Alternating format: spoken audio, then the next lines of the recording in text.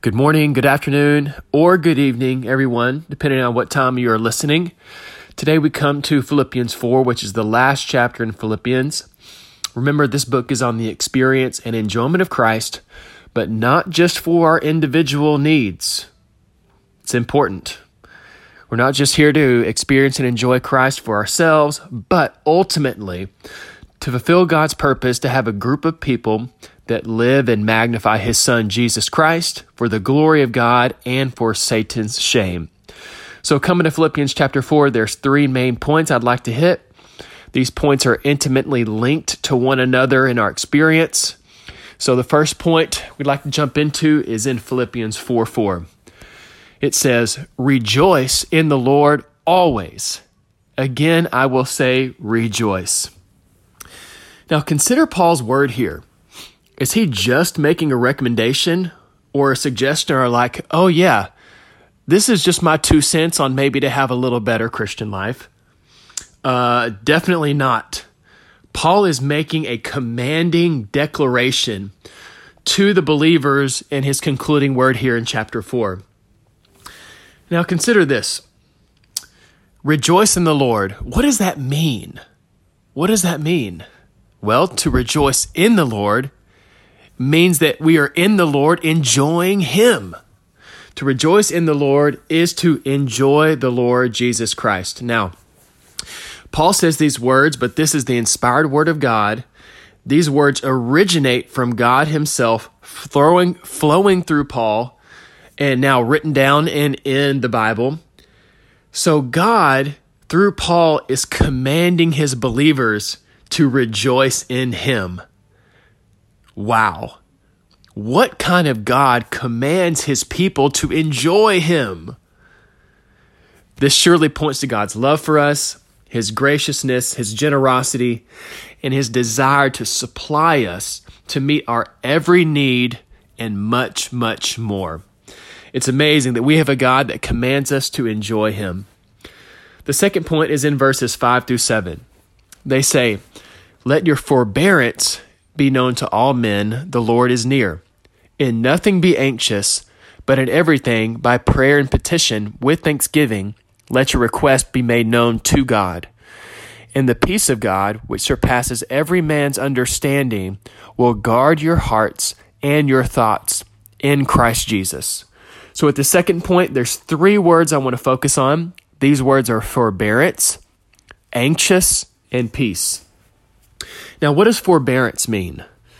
It means reasonableness, considerateness, and not being strict in claiming one's legal rights. Now, let's consider how high of a bar Paul's putting here. He says, let your forbearance be known to all men. You consider, how often are we strict with claiming our legal rights? Have you ever felt like somebody owed you something? Like you were deserving of something that literally there's no way to look at the situation to see that you're wrong in the matter, but like in every way, in a logical and rational way, you are right and you deserve X, Y, or Z. I think we've all been there. But forbearance is not being strict as it relates to our legal right. This is extremely difficult for fallen human beings. And when we really consider this point in light of our experience and how much we fall short, we realize in ourselves this is impossible. But forbearance here is actually Christ Himself. Christ is the most forbearing one. And if you think about it, consider the matter of not being strict in claiming one's legal rights. As believers, we have been purchased by the Lord Jesus Christ. He paid the ultimate price, shedding His precious blood, dying on our behalf. And through that purchase, we now belong to Him in a legal way. We are His slaves. We are His possession. But consider, how strict is He in our life as it relates to forcing us rightfully to do what He wants us to do. He never does that. He never forces us to do anything, even though ultimately, righteously, legally, We belong to him, and he has every right to do so. This shows the Lord as the forbearing one, and really, he's the only one that can exhibit such a characteristic of forbearance being made known to all men. Now, for us to do this, that's why we need verse 4. We need to have a life of rejoicing in the Lord always to strengthen us in such a way to make our forbearance known to all men. This is the connection. Now, moving on to anxiety. We all know it. We felt it. It may be hard to put into words, but the anxiety is something that we all share in common. Paul says, in nothing be anxious. Nada, zip. In nothing be anxious. To me, this word is impossible. It's like, Paul, for real, man? Like, do you know who you're talking to here? You're talking to fallen sinners who have a lot of struggles on so many different levels.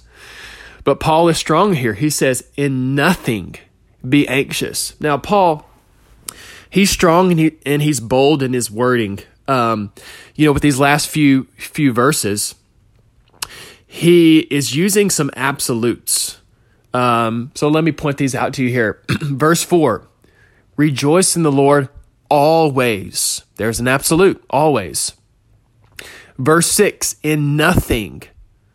There's an absolute. In nothing be anxious, but in everything. There's another absolute. Everything, by prayer and petition, with thanksgiving, let your request be made known to God. So he has always in verse 4. He has nothing and everything in verse 6. So, question. If we're to be anxious in nothing, how do we do that? Well, we need the always in verse 4 and the everything in verse 6.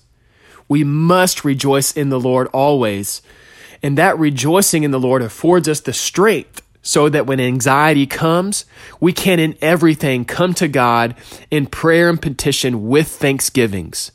And when we do that, we strike the deal of the universe, which we give God our anxieties, and he gives us himself as peace. It's in verse 7, and the peace of God, which surpasses every man's understanding, will guard your hearts and your thoughts in Christ Jesus. Finally, the last point here is in verses 11 through 13. Paul says, not that I speak according to lack, for I've learned in whatever circumstances I am to be content.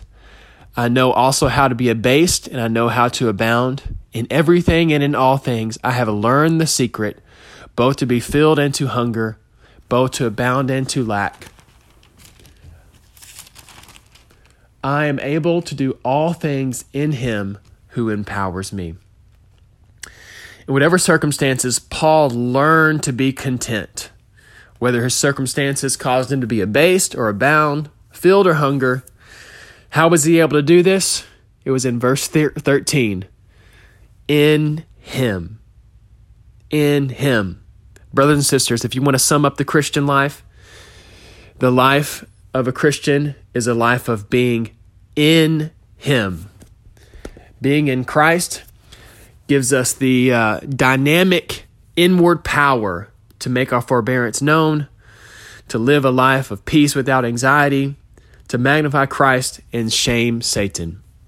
Brothers and sisters, the grace of the Lord Jesus Christ be with your spirit, and may we all learn to do all things in him.